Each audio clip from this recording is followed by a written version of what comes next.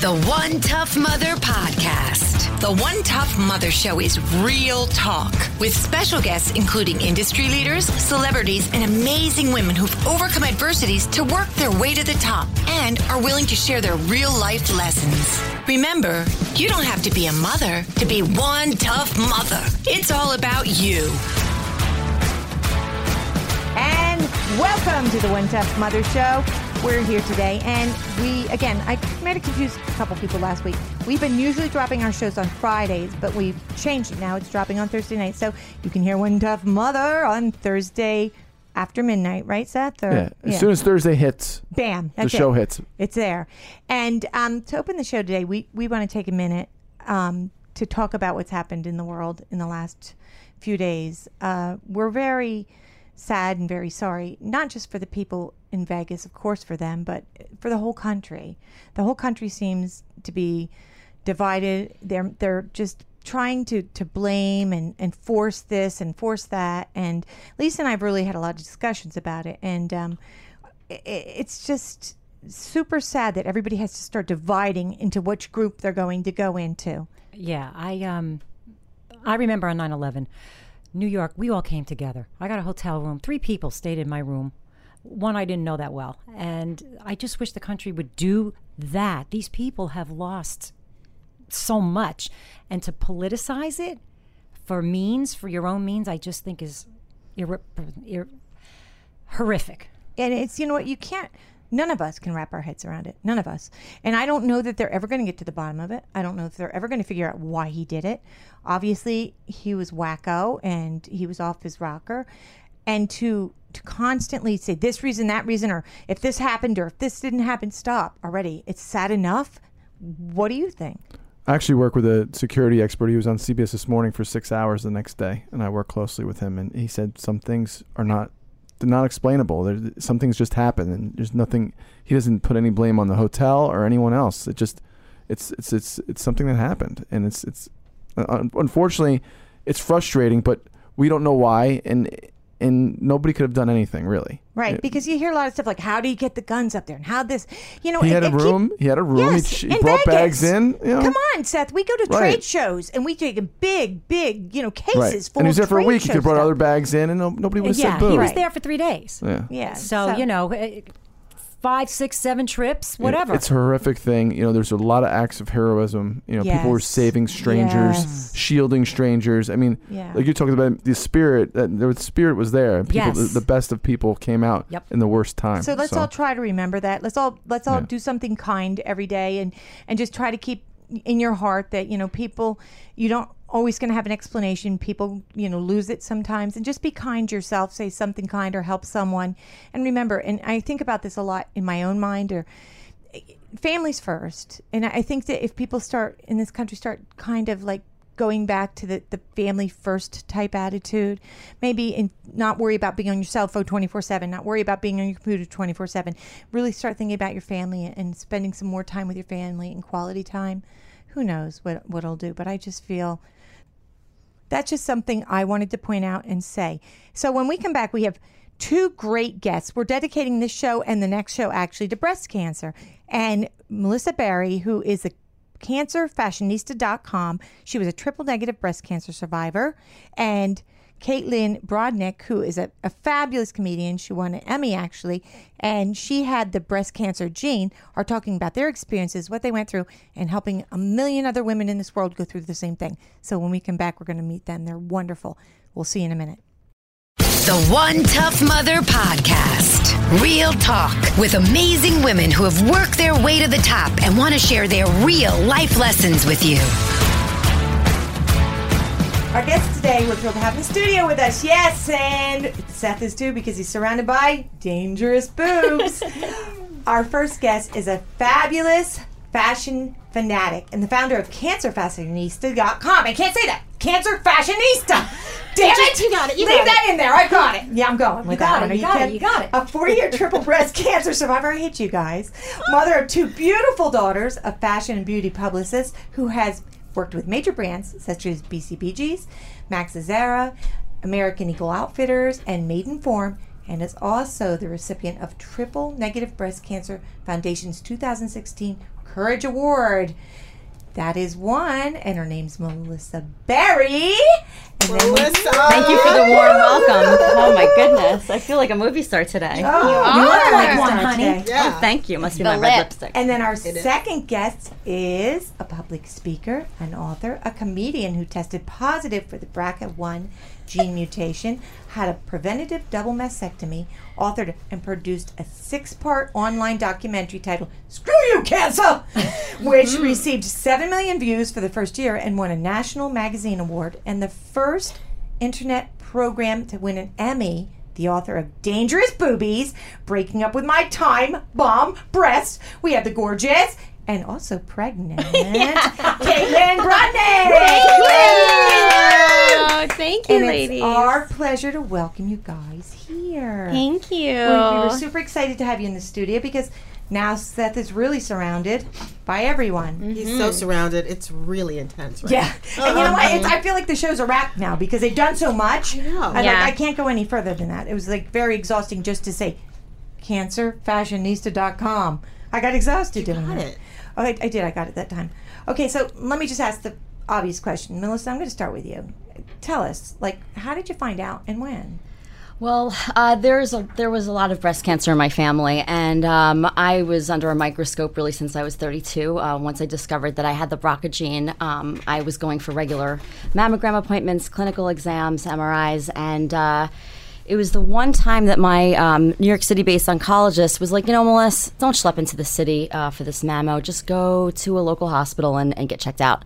So I remember it was just a very busy day, and there was a huge line in the waiting room, and I was frustrated because I was just seen 6 months before, and I really did not think anything was wrong, and I just wanted to get it over with, quite frankly. So I was finally called into the appointment, and the clinician felt my left breast, and within a minute, she was putting a sticker on it. And I looked at her, and I was like, what's that for? And she said, I feel a lump.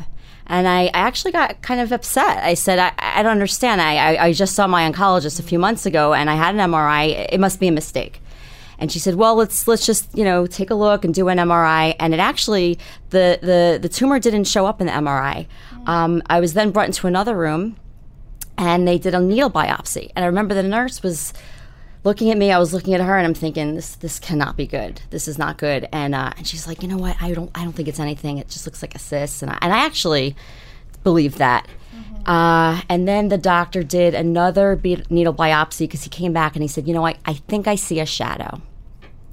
And I'll never forget those words because when he said that, I felt like I was in trouble. I really, really did. And it was such a hop, skip, and jump. You go there, boom, boom, boom, boom, boom, all this stuff. Yeah, I go from I just need to get out of here because I have a conference call in an hour to let's do another needle biopsy. And I remember specifically the battery on my phone was so low, and all I kept thinking is, oh my God, I'm going to have to call a few people, and my head was just spinning. I was not thinking clearly. And then they did the second needle biopsy, and that's when they did determine that it was breast cancer. And it's so weird because life is good right now. You know what I mean?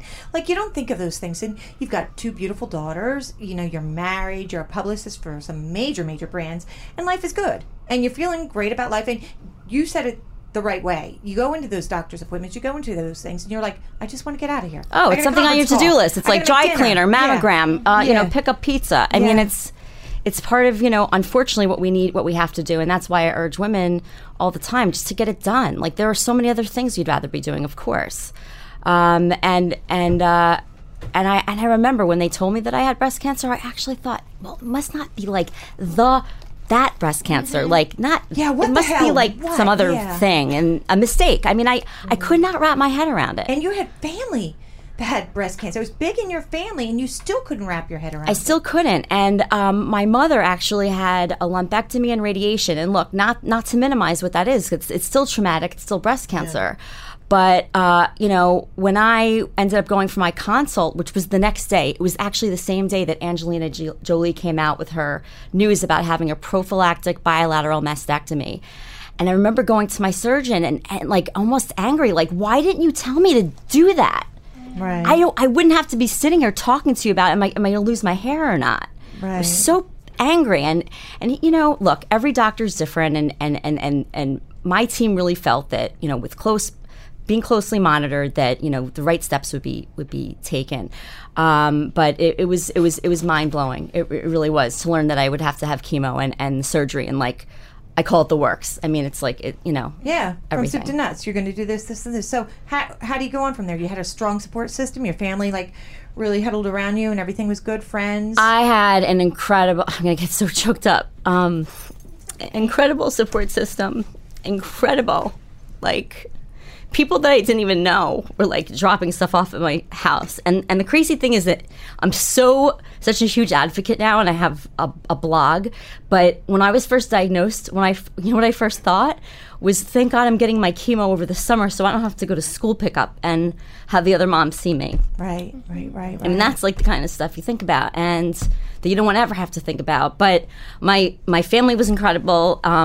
My friends, I actually was a fashion design major. I went to Marist College, and my friends from college, they called themselves the Fashion Design Army. Every week, they would send me a different care package. So one week, it was a box of funny books, like all of Tina Fey's books. And another week, it was a beautiful cashmere sweater. And then one week, this was amazing. They actually draw outlines of each of their bodies on craft paper to send me a hug, because they're all over the country. That is amazing. And I mean, it's just the kind of stuff that you just God, I hope that I can be as good of a friend and family member as everyone has been with me. And so really. that kind of facilitated cancerfashionista.com, right? Because tell us exactly what it is, because it sounds like fashion for cancer. Sorry, but that's what it sounds like to me. But tell me exactly Absolutely. what it is. Well, I am a beauty and fashion publicist, and once I knew what my course of treatment was, I started to think, how the hell am I going to look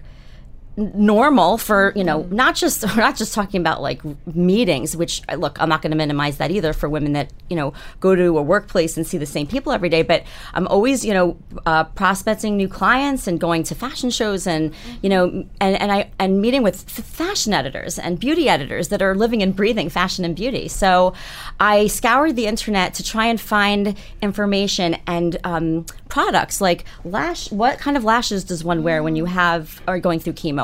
How should I tie a scarf? What kind of wig should I be looking for? And nothing was in one place.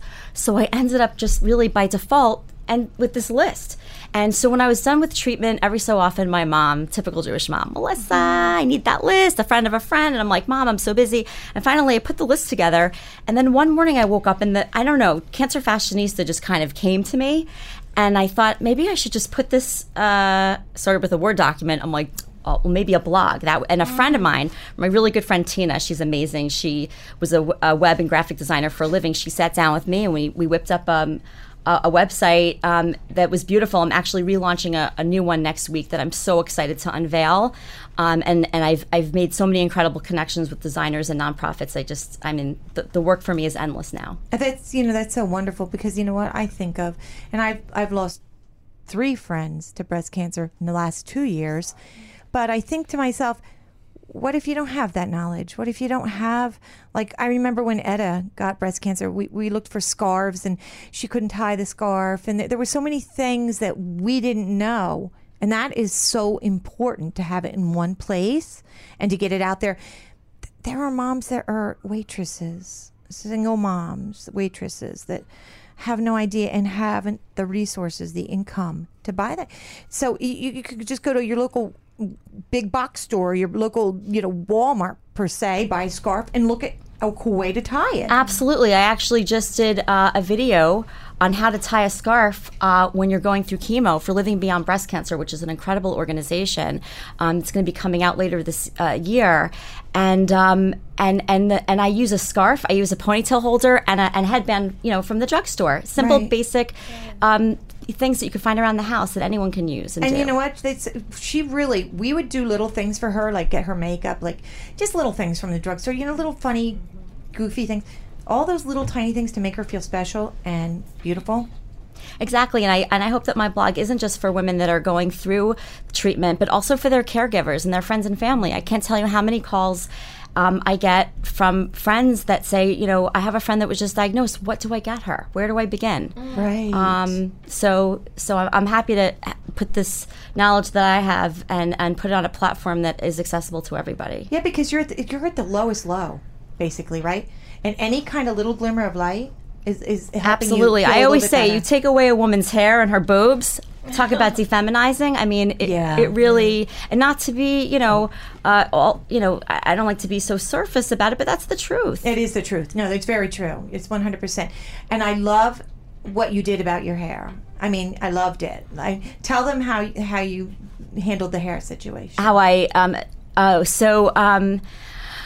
asked a lot of people, how do you know when your hair is falling out? Do you cut it short? Do you just shave it?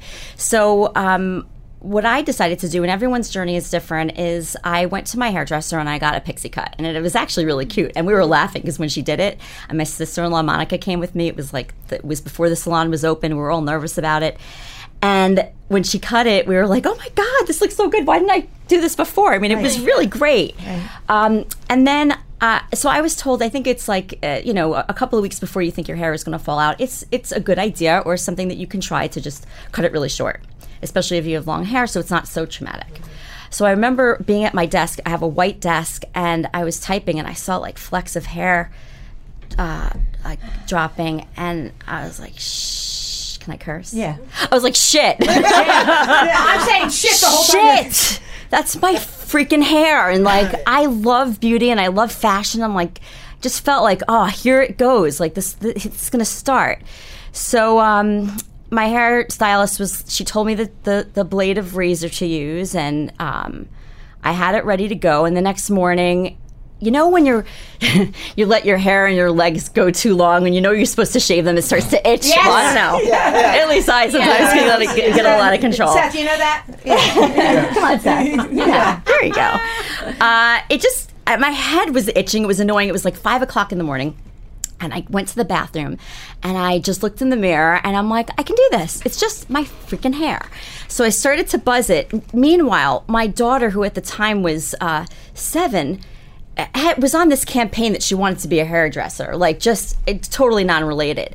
So I hear a knock on the door and I'm like, babe? And she's like, Mommy, what are you doing? And I'm like, do you want to shave my hair off? And she was like, yeah, this is awesome. So she came into the bathroom with me, I'm in my bra and underwear, and she's in her pajamas, and we go into the bathtub, and I handed it to her. I'm like, you sure you don't mind doing this? And she looked at me like, you kidding me? It's like giving her like a roll of bubble wrap. Like, do you want to pop this? She's like, and she shaved it off, and if I never in a million years could have thought I could have planned something like that. We were giggling, and I was so okay with it. And when I tell you that my kids were like my angels through the whole thing, they really, really were. Moms, I will tell you, you worry about your kids, and I know moms that hide their breast cancer. Don't. Bring them into it. It's a part of life. It's a part of, your journey, and they can actually be there for you. They really can. How empowering for her. Absolutely. She's going to think back on that, Melissa, and she's going to be like, wow, that was a very powerful moment between my mother and I. Forever. Absolutely. I really feel like you have a really good handle on it now. I mean, you go, every 6 months? Well, now I've actually graduated, and I will tell you, I have an awful crush on my breast oncologist. So I was saddened, actually, to hear that we were going to be stretching out the visits. And the last time I saw him, I was like, Doc, so am I going to see you, 3 months, 6 months? He's like, well, we'll talk about it. Probably go to 6 months and maybe 9 months. And then I said, then what? And he said, I'll meet you at a bar. Yes, he will. But I took that with a grain of salt. He's very happily married, so just for the record. It's all good. My mother has a crush on him, too. Legally unavailable. Yeah, that was a good line from him. That was excellent. Well, tell us, is there anything else? What are you going to do next? What's going to happen now? Well, now I'm just really excited about putting a lot of love and passion into my Cancer Fashionista blog, and partnering with other designers and other nonprofit organizations and other influencers in the fashion, beauty, and in the breast cancer communities to really help women feel and look their best and empower them. Well, I'll say one thing: you rock, and you're gorgeous. Oh my gosh, thank you. You totally rock, and we're super happy to have you here. Thank you for having me. And when we come back, we're going to bring Caitlin in. She's funny as all hell. I'm not kidding. We'll talk to you soon. Hold on, we'll be right back. The One Tough Mother Podcast. Real talk with amazing women who have worked their way to the top and want to share their real life lessons with you. Okay, and we're back. And Caitlin her story is much different than Melissa's.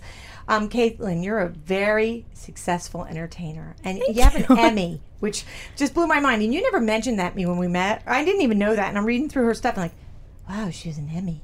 I'm going to really use that. She has an Emmy. And you were in your 20s. Now, wait, were you married? Start your story. Tell us how and when. Okay, so I first got tested for the BRCA1 gene, was positive at 25. And I got married at 27, and then early 27, like 26, 27, and then decided to have the surgery at the end of my 28th year.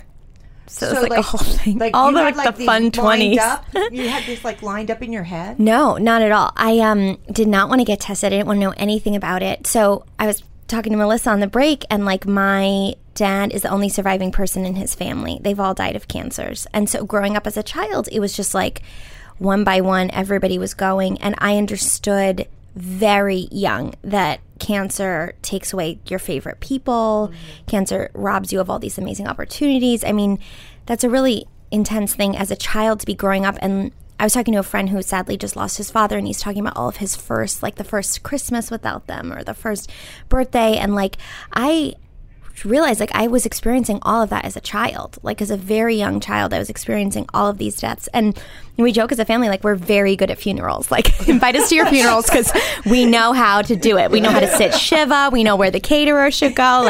We are on top of funerals. Well, I'll be contacting you if I need one. Yes, I know. If you want to put us in your future funeral plans, the Brodnicks will provide. We don't want to go into business because we don't want to be trashy about it, but we're very good. So hearing that story about Melissa with her daughter, I was I was really kept in the dark a lot as a child about this stuff. And so when my poppy died, I never cried more in my entire life than at that time. I was in middle school, and I just was blown away. And I remember grieving so heavily and being so shocked that this was what my body and mind was capable of, that I was so deeply I thought I would never stop crying. It was just such a crazy time. And if I had known a little bit before, or had a feeling about it before, I felt like I could have been a part of it. I could have been, I don't know if I could have even handled it, but that idea that you let your daughter be a part of the journey, the good and the bad and the insanity, and that she could laugh during that time, that's a really sad time for many people. That's the greatest thing. That perspective of a child. It's just well, this is silly. We're in a bathtub. Right, and you're right. Oh, great. Right. That's wonderful. And so, it was, I was very... I've always dealt with depression and anxiety, not to bring down the room, but most comedians are an inch away from jumping off a bridge. Yeah. Remind me, girls, no more comedian interviews. We're pretty miserable people, but that's why you have to laugh, because you won't leave your home either way. That's why podcasts are great, because you don't have to physically go anywhere. But yeah, so I was very anxious, and things were very stressful and painful for me as a child, because I remember kids would get upset about boys and dating, and I'd be well, what's the point? We're all going to die soon anyway. I was a morbid child, and not cool morbid, cool goth things. I was morbid, only watched Barney and Friends and Sesame Street because there was little death in those shows.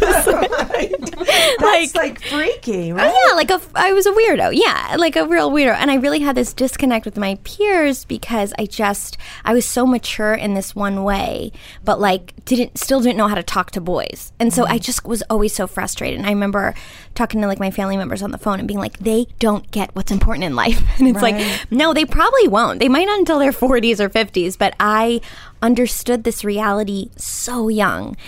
So, and it's crazy because I mean, this blows my mind that you chronicle it. I mean, like you really went out there and just did a 6-part series on it, right? So my dad, to start with, knew that something was off. If he's the only surviving person in his family, they've all died of cancers. He went with Johns Hopkins and was a part of their research program and found out about the BRCA gene 15 to 20 years ago. He found out very early. Right. And so he came back to us as a family and was actually enthralled, because if there's a cause, there could be a solution. He's in the medical industry. He owns a physical therapy practice and sees patients, 1 million patients a day. And so he feels very comfortable with scientific knowledge and medical knowledge. And I thought it was like the most disgusting thing, like for him to be like, oh, you could get tested. I was like, why? Like, why would I want to be closer in any regard to cancer? Like, even if I had it, like what I'll deal with it when it gets there. Like, I really was grossed out by it. And like, he tested positive for it. My sister got tested and she's negative. So everyone's like, oh my God, you could have a 50-50 chance. Like, you could not have it. And I was like, guys, if this is a Jewish Ashkenazi gene, I am the most Jewish one in the family. I make my own challah. Okay, I know all the prayers, and I got a Jew nose. So I'm like, I got it. I thank you. And they're like, you never know. I was like, bullshit. So you profiled yourself right into it. I've always been very Jewish, like very important to me. And so the only time I actually got tested, so I was dating this amazing, cool, badass guy, and I was so head over heels in love, and I was like, that's it, like, I'm gonna take some risks in my life. I'm gonna stop working at like my shitty office job, and I'm gonna like go to auditioning full time, and I was like, I'm gonna really enjoy it. Yeah, I was like, I'm living my life. But then like my health insurance would have been gone, so I was like, okay, fine, before I like live my dreams, let me check if I have a very intense disease possibly, or might I have cancer. Like, let's just check it out. So I went to go for a gluten allergy, which was the most popular allergy in 2010, and I told my doctor all the information. She's like, yeah, we're getting you tested for BRCA1 and BRCA2, and I was like, okay, cool. So I got the test, and it was just like the worst news. It felt like, without taking anything away from anyone's experience, it felt to me at the time like they were telling me I had breast cancer, because at the time in like 2010, the risks and the changes are slightly different now. I think they say in your lifetime it's a 83 or 82% risk, but then it was an 87% risk. It's still in the high 80s. And they told me that in my lifetime, I had an 87% chance of getting breast cancer. And after growing up and seeing that like breast cancer kills in my family, you know, women who have had it, it wasn't successful stories. I was like, oh, that is then the next step. Like, if you say I have an incredibly high risk of it, that means that that's the way I'm going to die. And so at 25, it messed me up so badly. And then the crazy thing is that I didn't have cancer, so I felt so fraudulent. I felt so other and terrible. And like, I know how horrific cancer is, and everyone who's handled it is such a badass, amazing survivor. And I was like, well, I can't go to a cancer center for help because I don't want to ever take time away from a real cancer patient that would need it. And I was like, I can't join that club because I don't want anyone to think that I don't think that they appreciate the amount of time and care. Like, I felt so stuck. And there were like a couple groups out there, but I wasn't aware of it, that would help. Like, they call them us previvors. But I also just didn't want to be a part of the club. I was so confused and like felt weirdly guilty. Like, I felt guilty for being scared and upset. And I was like, because you don't have cancer. Like, don't be such a brat about it. You know, you're fine. But at the same time, in the back of my head, I could never let go of the fact of like, well, you're gonna get it. Right. I mean, it's 87% chance. It's a pretty great, like, if somebody gave me an 87% on a test, I'd be like, I'm smart. Right. That's a high B. That's great. Yeah. So for me, that was just so intense. And, you know, and you had a lot to lose. I did. Big. So that's the other thing. I had the biggest Jewish boobs in the world. They were 32G. They were a fan favorite. Lisa said this to me. She goes, "There's no such thing as a J." I'm like, yes, oh, honey, yes. You get them. Yeah, you get them specially ordered. You order them from this place, figleaves.com. Everyone should do it. It's in the UK. And now you do. I used to get them special ordered online. And like, it was a really big concern for my wedding because, yeah, figleaves.com. They're wonderful. And I like, yes, it's really hard to contain these boobs. So I'm like 5 feet tall and I have a really small back. And so nothing would fit me because forget going into anything like Victoria's Secret or a normal place, forget it. But like I'd have to go to Bloomingdale's, Nordstrom, like these fancy places with grandma looking bras and be like, please, I know. We're making a lot of connections in this room. We're all showing our tits. Enjoy, viewer. Just imagine it. Just imagine some hot, cool ladies showing those tits. So, yeah, so it was like, it was never fun. It was always like an apparatus that I had to put on. It was just so difficult. And so that was the thing, too. So I hated my boobs constantly. And then they gave me this test result. And I was like, oh, I hate everything. Right. So I just got drunk for 3 years. It's just a basket case for 3 years. Wow. That's, yeah. Yeah, I mean, how do you cope with it in your 20s? I mean, that was why I wrote my book, because there wasn't anything out there that I felt that was a young person telling me a hopeful story who had gone through what I had gone through. And when Angelina Jolie came out, that really blew my mind. I was like, the most sexualized woman right now in our generation who uses her breasts and her body as power in her movies. And my God, Mr. and Mrs. Smith was so fucking hot. And it was like, and she doesn't care. Like, she doesn't care if her boobs are fake. I'm like, no one has seen mine. 0.2 people have seen mine. Like, I'm fine. Like, I don't, they're not that precious. And I hate them anyway. So I was like, we can move on, guys. And so, wait, you document it though, right? I did. Because so there was. Take me to that Emmy. So. Part. The Emmy goes to.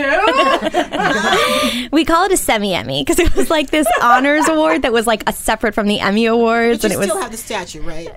Yeah, I have but it's a special statue. It looks slightly different, but it's really lovely. Special. I mean, it's not like. Honey, it's an Emmy. I know, it feels really fun. It feels really fun. When I get really sad, I just look at it and I'm like, well, that happened. The world's falling down, but that was a nice day. Because of size G's. I know, that are real. So what did you do? Okay, so I eventually decided I did want the surgery because I hated my breasts. I wasn't actually living my life. Like I was in intense denial, intense sadness. And I was like, isn't life supposed to be good in your 20s? And I'm like pining for, so doctors told me that after you have kids, when you're in your 50s and 60s is when, at the time, they recommended mastectomies, even preventatively. So they decided for you that everybody wants to breastfeed. So they were like, well, of course, first you breastfeed because that's your use as a female. And then when you're done breastfeeding, then you can do whatever you want with your breasts. And I was like, wait a minute, I'm going to love my body and possibly choose the perfect breast size when I'm in my 50s. Like, I've already had a rough childhood. I've already hated my body since puberty started. Like, why can't I like it right now? And so I had that epiphany moment. And then I started to like look online because like I'm a person of a generation that like I go to online for anything. Like YouTube is where I look at everything. And the only mastectomy stories, none of them were preventative at the time on YouTube. They were all sad stories. And they were all these women who had gone through these experiences. And I was like, okay, I know what that is. I've been through family members going through that. That's not what I want to do. And that's not what I'm doing. And I was talking to my friend in comedy and she's like, you got to put this in your act. And I was like, of course I'm going to joke about it. But what if I also documented before and after doctor's appointments to be another voice? Because I was 27. I knew that my body would heal very quickly because from my dad's experience in the medical field, anytime he had a patient come in and they were a young patient, they would always heal miraculously. And he always told me, like, once you get older, it's just harder to repair. And so I was like, I think, and I have a great support system. And I was like, I think I could do this. And I think it might go well. And I went to Sloan Kettering Memorial Sloan Kettering Cancer Center in New York City. And I really love my doctors. They're cool, badass bitches. And I was like, okay, I think this system, the equation looks good. So I contacted my friend who works and blogged for Glamour, and I was like, could I possibly blog before and after, just like video to speaking directly to my computer and just talk about the experience because there's nothing there. And Glamour was just starting their entertainment division, Condé Nast Entertainment, and they were like, oh no, we want to make it a full-blown documentary. Which is crazy. And it actually saved me during the surgery because I had dealt with like a lot of scary things in my past, and I was really afraid. There's a part of me that was very afraid of this surgery and thought that like throughout the entire process they would suddenly find breast cancer and be like, oh, now you got to do chemo. Like I was ready the whole time to be told that no, you should not ever feel safe. This might be a happy preventative thing, but you know, you're dying tonight. So I was like very scared. But to have crew with me and to be this like mini reporter and to like put on my lip gloss and brush my hair and explain my fears to a camera in a formula and like a system that I'm comfortable in. I like being in front of the camera. I like talking to the viewer. It really helped me. It made me get out of bed. It made me like, I didn't have to leave my house, but roll over, like communicate. And I just kept thinking like, it's not about me. It's about that young girl who is possibly thinking about this. I had a gut feeling that maybe preventative surgeries would kind of start to pick up once Angelina came out. Right. And I was like, I think I could help someone else because I was scared. I was really destructive for 3 years. I felt so afraid that if I had had some girl just talk to me and make like a tit joke, I would have felt a little bit better. Right. Or even like I could, even if I wasn't ever ready to have the surgery, like there's somebody who could say this is not for me, but just to have the conversation going would have just taken some of the sting out of it. And, you know, I WebMD'd myself for hours and I would like look at all these crazy things and it turns out I was researching the wrong type of cancer. And like that was a lot of the stuff that I kept very quiet and alone, and I felt very lonely in the process.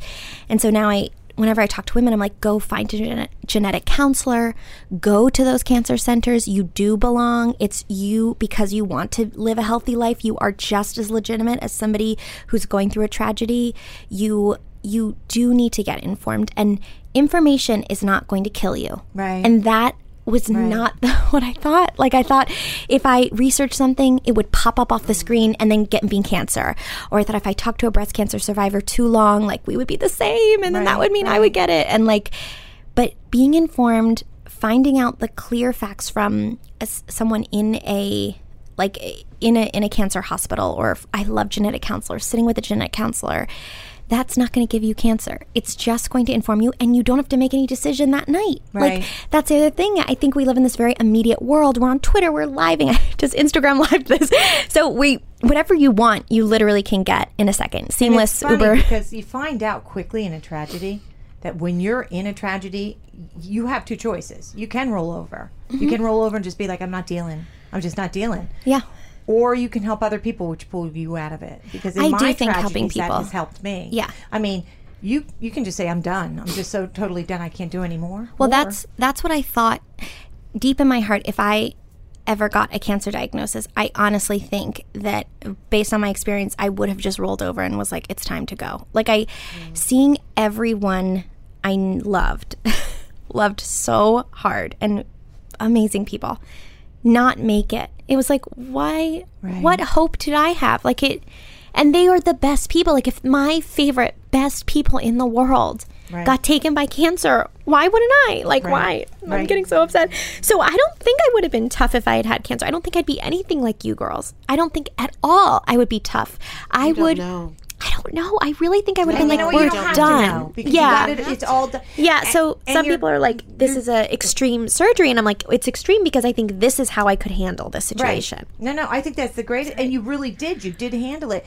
And you handled it your own way. And I think doing it your own way, I think making it your decision makes you that much stronger. This is how I'm going to do it. Yeah. Screw everybody else. You know, I don't give a shit how they think it's going to be done. I'm doing it my way. And I think when you take control of your body, take control of your mind, take control of who you are, and put that out there, A, people respect you, and B, you respect yourself. You're not like, I'm done. Yes, it did. It did make a big change for me. I was like, surgery was difficult because I'd never had surgery before. I'd never had kids before. I didn't know about healing and like how long it takes for your body to get it together. And I was like, this is taking too long. Like I'm young, I'm fun, like we should be ready to go out for drinks again. And I was like, I could barely walk, and I just was so blown away by how slow it was, that all of that stuff, that like when I got through all of the muck and all that crazy head fog from recovering, I was like, oh, this is the best decision I ever made. Right. Like, it's really, and people will ask me, and a lot of young men want to know why I would remove my breasts because they were big fans. Right. And I was like, you know what, hun? It's my choice. Yeah, exactly. It's another thing and you're then not you got to choose the size you want to be now, right? Yes. So now you got to design your body, which really freaks me out. Like, you're like, okay, like, I had those big honkers, and now I'm going to be this. Yes, and I just wanted boobs that, like, I could put in a shirt or, like, wear anything with words on it, and it wouldn't look like a blurry dyslexic mess. Like,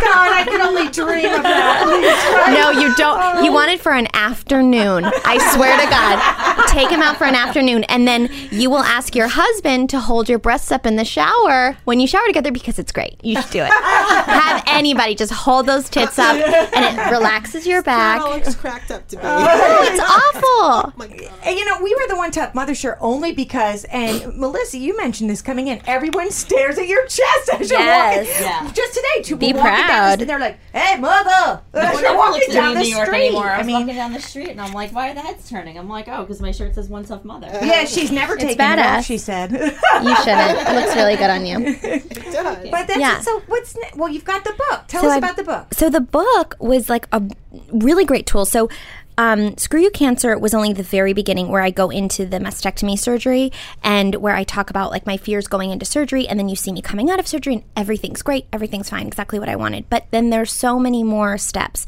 When you have a preventative surgery, you can do a bunch of things. You could do direct to implant, which means after they remove the breast tissue, which is the tissue that has the high risk of being cancerous, they then put an implant immediately at that same time of surgery.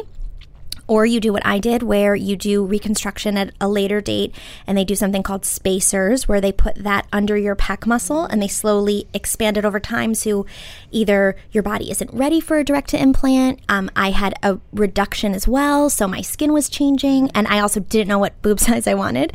Or you can do something called a deep flap, where they take tissue from your waist and stomach area and hips, and they build your breast with that. And that also happens at the same time of the mastectomy surgery, but the surgery can be up to like 14 hours or more. It's a very long surgery. Wow. So for me, I chose to have the reconstruction afterwards, and there was a lot of choices. There was a lot of feelings. There was this crazy thing of, so you heal after the mastectomy surgery and you have these spacers in and you have to work with these spacers, and then you have a whole nother surgery. So it's like two huge surgeries and that whole thing, and how to relate to my family again, and how to talk to friends and who was there.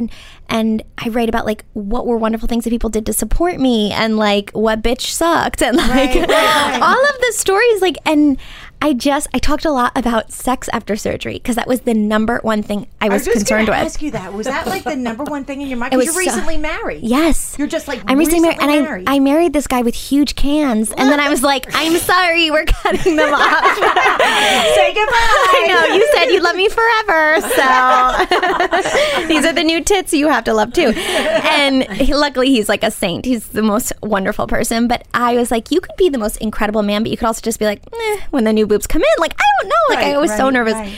And no one is talking about sex. Like, you'll talk about breast cancer, and tell me if I'm wrong, but they sometimes stick a pink ribbon on it, and they like Madonna eyes you, and there's nothing sexual afterwards. And it's like, or it's overly sexual, and it's like these huge titty pictures. So like there was nothing like real and honest about you removing a sexual body part, and then how do you have sex after? Right. So I read about it. My grandmother did not like that chapter.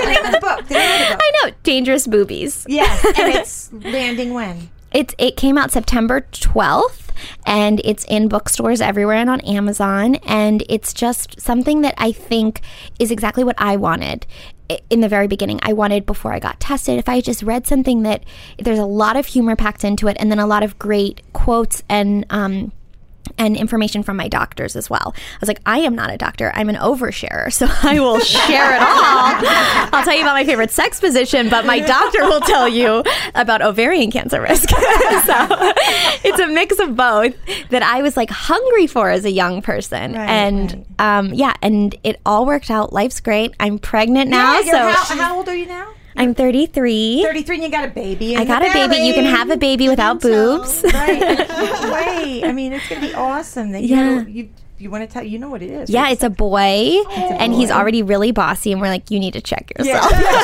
My daughter just had a boy, and she goes, well, she's overdue. And I'm like, you know why? Because he's sitting in there with his hand on his wiener. Oh, yeah, I don't have to do shit right now. I know. You Whenever I'm like slightly hungry, I'm like, oh, I could be hungry. I get a jab from him, and I'm like, oh my God, we're getting there. Hold on. But it's really cool. Well, congratulations. Thank you. Both of you are freaking amazing. And so many of the tough mothers that follow me have breast cancer. And I couldn't have asked for a better couple to come in, not that you're a couple, you know what I mean. But Could be in another life. but it was amazing. And I love you both. I mean, and you Thank need a you. shirt. We'll have to get you Yeah, one look to at fit these over your cool. belly. I know, just extra large and everything. One big mother. One huge mother making some little guy. I'm so excited for both of you. Well, for thank having you. us. Thank you. Thank you both. I couldn't have asked for anything better, and I appreciate it. And we want them to definitely get your book. A lot of good information, a lot of You fun can get it on stuff. Kindle. You can do audiobook where it's just this more and Right. my voice in detail. And again, let's get it. Dangerous Boobies, and Caitlin Brodnick is the author. Excellent book. And of course, we have to send them, and I'm going to say it right the first time, cancerfashionista.com. Yes, did it. All the information you ever need. Melissa's great. She's putting together lists. She's got everything that you need to know. If by some chance you know someone who has it, or you have it, or whatever the case may be. We love you both. We it was just Thank a thrill. you. It was a thrill. This is lovely. great. Love you. This So is the best. come back again. Bring the baby back. I will. We'll do a baby show. We'll bring a baby in. Okay, Seth, can we do a baby show? I'll bring my kids. Oh, no, Yeah. that's okay. It's all my kids. Oh, I've heard about Seth's kids. Baby. Yeah. Well, Seth's one kid is a kind of a terror baby. My daughters too. Yeah. Yeah. Oh, too. She's living her life. She's living it Yeah. like it's golden. Just figured it out. Tell Seth that later when he tells me these little stories like, oh my God, I can't believe what she did. She likes to hurt people. I mean, yeah. I mean, who doesn't? Thank you guys. And when we get back, we've got Lisa with Headaches and Headlines, and we'll be right back. The One Tough Mother Podcast. Real talk with amazing women who have worked their way to the top and want to share their real life lessons with you. And we're back. He did it right when I swallowed. I hate you, Seth. Yeah, leave that in there, Seth, so they know my true feelings about leave you. it in there. And we're back, and we've got Lisa with Headaches and Headlines. It's like putting on your lipstick, and he slams on the brakes. Tough mothers. Headlines and Headaches are sponsored by the new Avon. Woo! This is the boss life. Okay, so our first two stories are about, guess what? And I loved our guest, by the way. When diagnosed with breast cancer, old wounds need to heal. So Dr. Jenny Bennett achieved her dream of earning a PhD in education. Not easy. She struggled with fractured family relationships, fiancés, dysfunctional relationships, emptiness, a lot of lost friendships over the years. When she was diagnosed in 1996 with breast cancer, she realized just how important these relationships and bonds were. Her journey from heartbreak and illness to a faith-filled life free of cancer led her to create Reconstruction of a Survivor in 2007, which is a nonprofit and support group for women who can lean on each other during the toughest time in their lives through emotional vulnerability and searching within to heal old childhood wounds that have kept them from truly loving life, even with cancer. She believes finding forgiveness was just as important to her cancer remission as her mastectomy. She said, I had to call my mother and just say, I forgive you. It was so powerful. Go to reconstructionofasurvivor.com for more info. And I have to tell you, that is the millionth time I've heard that. Now, ways to better detect breast cancer, and you can do this at home. And I wanted to research this because we all do it, but there's actually the right way to do this. So what I'm about to tell you, you can do this in the mirror. You do it with your arms up, and then you do it with your arms down. Look for dimpling, puckering of the bulging skin, discharge from your nipple, or an inverted nipple. Do this exercise that I'm about to tell you, lying down and standing up as well. Right hand to examine the left breast, hand to examine the right breast. Use firm, smooth touch with the first few fingertips of your hand, keeping them together and rubbing in a circular motion just about the size of a quarter. Cover the breast from top to bottom, side to side, and listen to this part, from collarbone to the top of your abdomen and from your armpit all the way to your cleavage. I never Never ever did it. thought Lymph nodes. collarbone thing. Caitlin, So- did you know that? No. No, never did it. Not at all. Yeah. Okay. You begin at the nipple, moving in larger and larger circles until you reach the outer edge of the breast. You can move your fingers up and down vertically in rows as if you were mowing a lawn. This seems to work best for most women. Be sure to feel all the tissue from the front to the back of your breasts. For the skin and tissue just beneath, use light pressure. Use medium pressure for tissue in the middle of your breasts and use firm pressure for the deep tissue in the back. When you've reached the deep tissue, you should be able to feel your own rib cage. Now note, if there is a history of breast or ovarian cancer in your family, you may want to get tested for the BRCA1 and 2 gene, as we just heard. You may or may not inherit it, but if tests are positive, your risk of breast cancer and ovarian cancer can increase significantly. Go to breastcancer.org for more info on that. Okay, happy. Sex in the City. Oh my God. Are they coming back? What's going on? No. We thought they were going to have a movie number 3. Which I'm upset about because I Walker's am now. addicted. Karen thinks I'm nuts. But Kim, here we go. Kim Samantha slams Sarah Jessica Parker as tension surrounding the Sex in the City 3 revealed. Kim killed the movie, a source says. What? Oy vey. My all-time fave, as you all know. Not doing a 3. Sarah Jessica Parker said there's no script, and then in an interview with Extra, she said the movie was officially off the table. It's over, and we're not doing it. Here come one rumor. Kim Cattrall was making demands. Kim's response, the only demand I made was that I didn't want to do a 3rd film, and that was in 2016. Rumors. Kim Cattrall again told Piers Morgan's on his show something like, she wishes her co-stars would have been a little bit nicer. Then Sarah Jessica Parker claims they were never feuding. Kristen Davis chimed in, I wish we could have completed the stories of our characters. It's deeply frustrating. We just all have our memories. And I say, if Big and Carrie can get together, why can't they do movie 3? But go to extra.com for more info on that. But maybe they did sort of have the characters done. I don't know.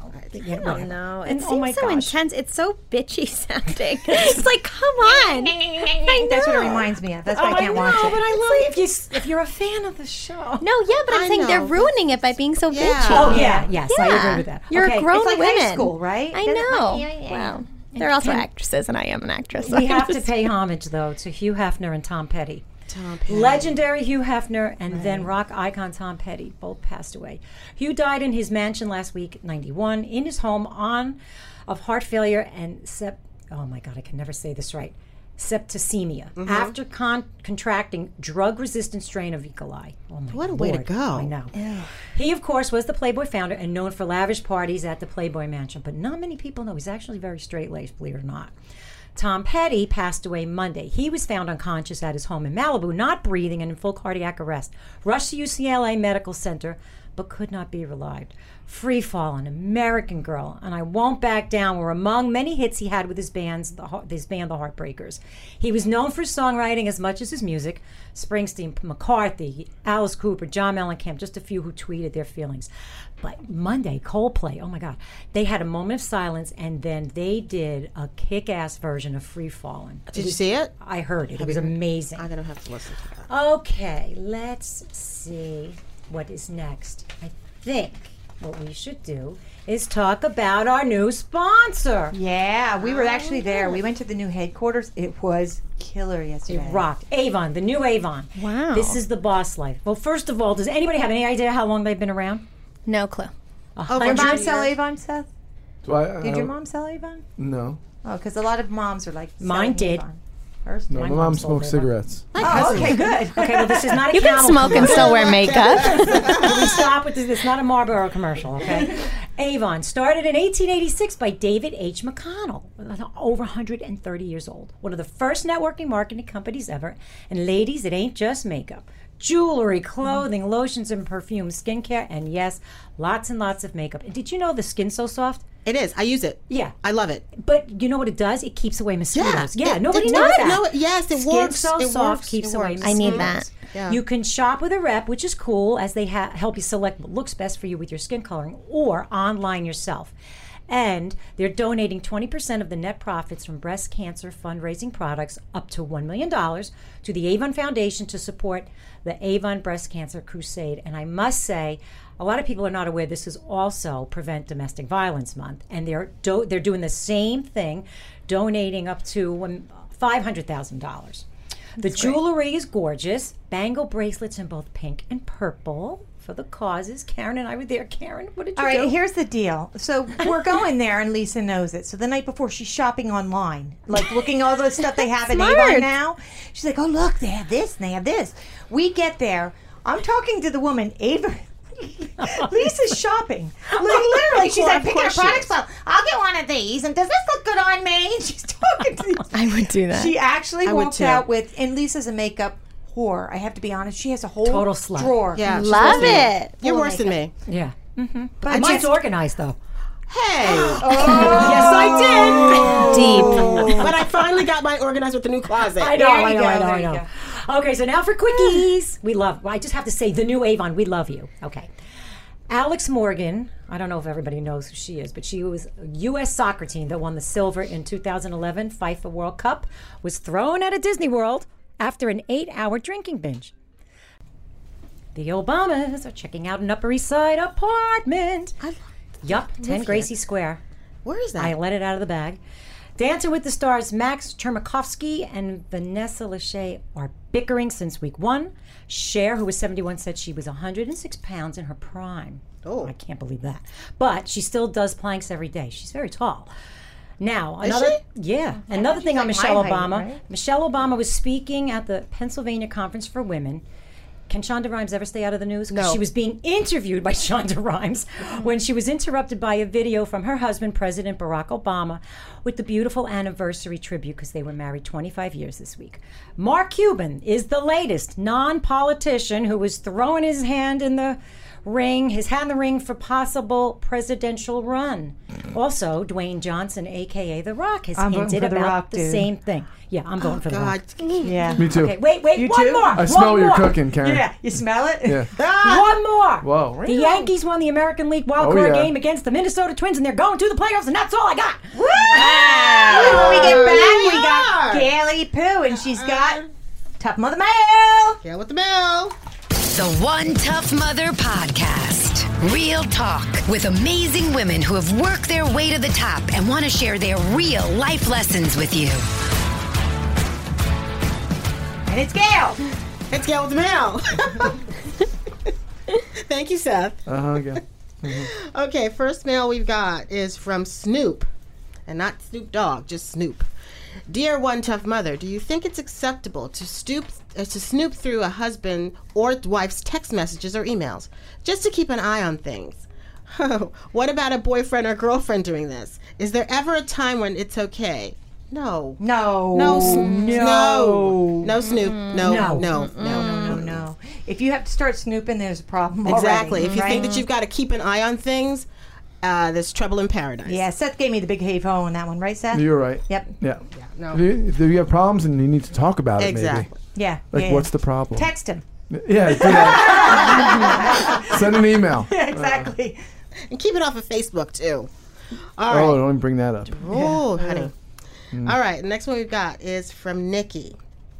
Dear OTM, I lost the love of my life to a car wreck 8 months ago, and every day is a struggle. I miss her so much. Jen was the first woman I've ever been with, and it was true love, and I will never get over this, ever. I don't have much support because the relationship wasn't okay with our families. Being gay was hard for both families to swallow. I will never get over her, will I? Nikki. Yeah, you're going to get over her. I mean, it's going to take time, and life does go on. And unfortunately, that's one of those things that has to be said. Life moves forward, and you're going to move forward. You're going to get over it. It's going to be tough. I'm not going to lie. It's a very tough go, but you're young, and hopefully... Yeah, I don't know.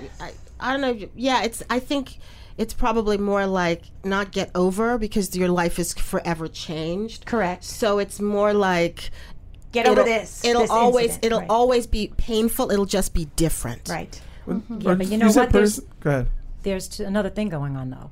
She's gay. Her relationship was not accepted by either family, so she's also feeling alone. Yeah. Oh, she's alone. She Totally. needs Right. to. I would suggest that she go find a grief counselor because she's going to need to go talk to somebody Agreed. because she's experiencing a lot of other emotions in addition to the A lot loss of of loss. her partner. And if your family wasn't supportive then, and you feel like they're not right now, you definitely Totally. need to find someone who is. Yeah. Right. And Seth, what did you say? I would say try to live your life and make that person proud and live in their honor too. Yeah, they're that's not going to want you great. to be sad and be down. They're going to Right. want you to live your life. They loved you to be happy. Right. Takes a All lot of great time. points. Very right. true. We're so sorry for your loss, and we're sending you a lot of love Right. Right. and right. healing. And number 3 is from Lost. Dear Mother, yes, I was one of those women who met a man online and dated him, in quotes, for a long time without ever meeting him. I fell in love with his personality, and in his pictures, he's just so gorgeous. It was hard not to fall hard for him. I begged him for a very long time to meet up. We have even scheduled get-togethers, but it always seems that something came up and we never got together. Well, we finally met, and he's not the buff 6-foot man in his pictures. His face is the same as the pictures, but he's around 350 pounds, extremely obese. I'm sorry to say, but I can't get past it. Yes, his personality is amazing, though in person he's a bit more reserved, but I'm not sure if I will ever feel a physical attraction to him. It makes me sick to my stomach that to be that girl, shallow, and only seeing his weight, but it's hard to see past. For a year I was talking to this man with an athlete's body, or so I thought. I feel betrayed. Why couldn't he just be honest? I don't know what I'm supposed to do here. Lost. Well, for me, betrayal is the big one for me. Lies. I'm sorry to say it. I always feel like once there's one lie, it just just goes further. That's and it. further and I feel feel bad though about the weight thing Me because too. if he is avoiding for a year, that means that he doesn't want you to see him at this weight. That's so true. I'm wondering if you would want to communicate with them, and if you're such good communicators, you've been talking for over a year, you love him in a lot of ways, like could you get down to that? Like did you feel shame? Did you feel anxiety? Like do you want to talk about this? Like I don't know, because I've struggled with my weight. I have family members struggle with their weight, and there is a lot of shame if you don't have the body you want to have, and sometimes you feel like, well, I'm too far gone, nobody cares about me. Like I don't like lying, but I also think I wonder if there's any way you could communicate, like is it that you want to have an athlete's body? Like Yeah, but wouldn't you have, after a year and you knew this was progressing, wouldn't you have gone those steps? I don't know, because there's so much shame. And then you feel like you're in too deep and you feel like you can't come out of it. And if you really are in love with this person, with their mind and with their feelings, it's like, I just understand how you could feel kind of just stuck.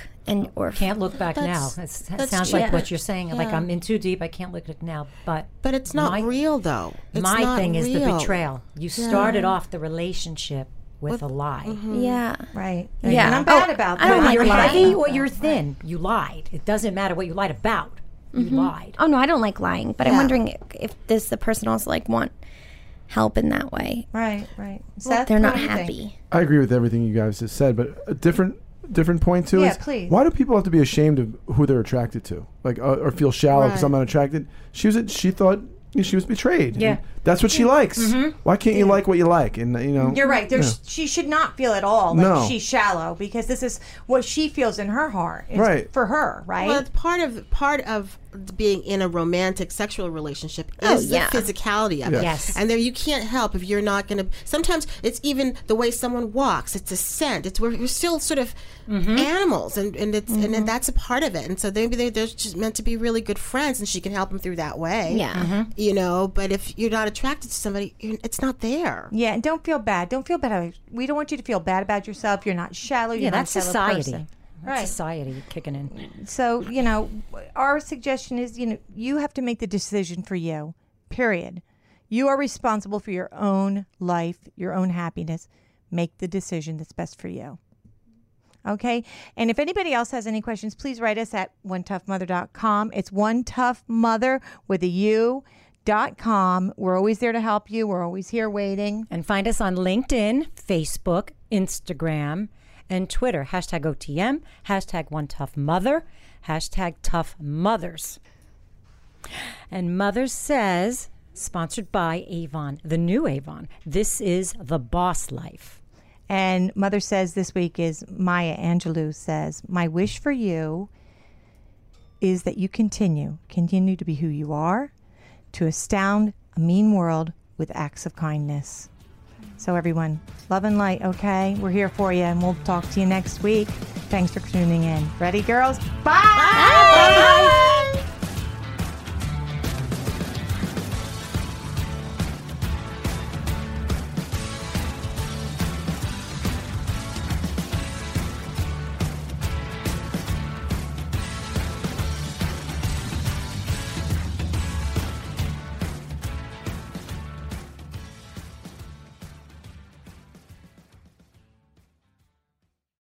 Introducing Wondersuite from Bluehost.com, the tool that makes WordPress wonderful for everyone. Website creation is hard, but now with Bluehost, you can answer a few simple questions about your business and goals, and the Wondersuite tools will automatically lay out your WordPress website or store in minutes. Seriously. From there, you can customize your design, pick your brand colors, and add blocks. No custom theme or coding required. You'll get content suggestions that you can keep or revise, and with Yoast SEO built in, we automatically help you get found in search engines. From step-by-step guidance to suggested plugins to an AI-powered help bot, our built-in tools make WordPress wonderful for everyone. Whether you're a beginner or a pro, you can join over 2 million Bluehost users. Go to bluehost.com/wondersuite. That's bluehost.com/wondersuite.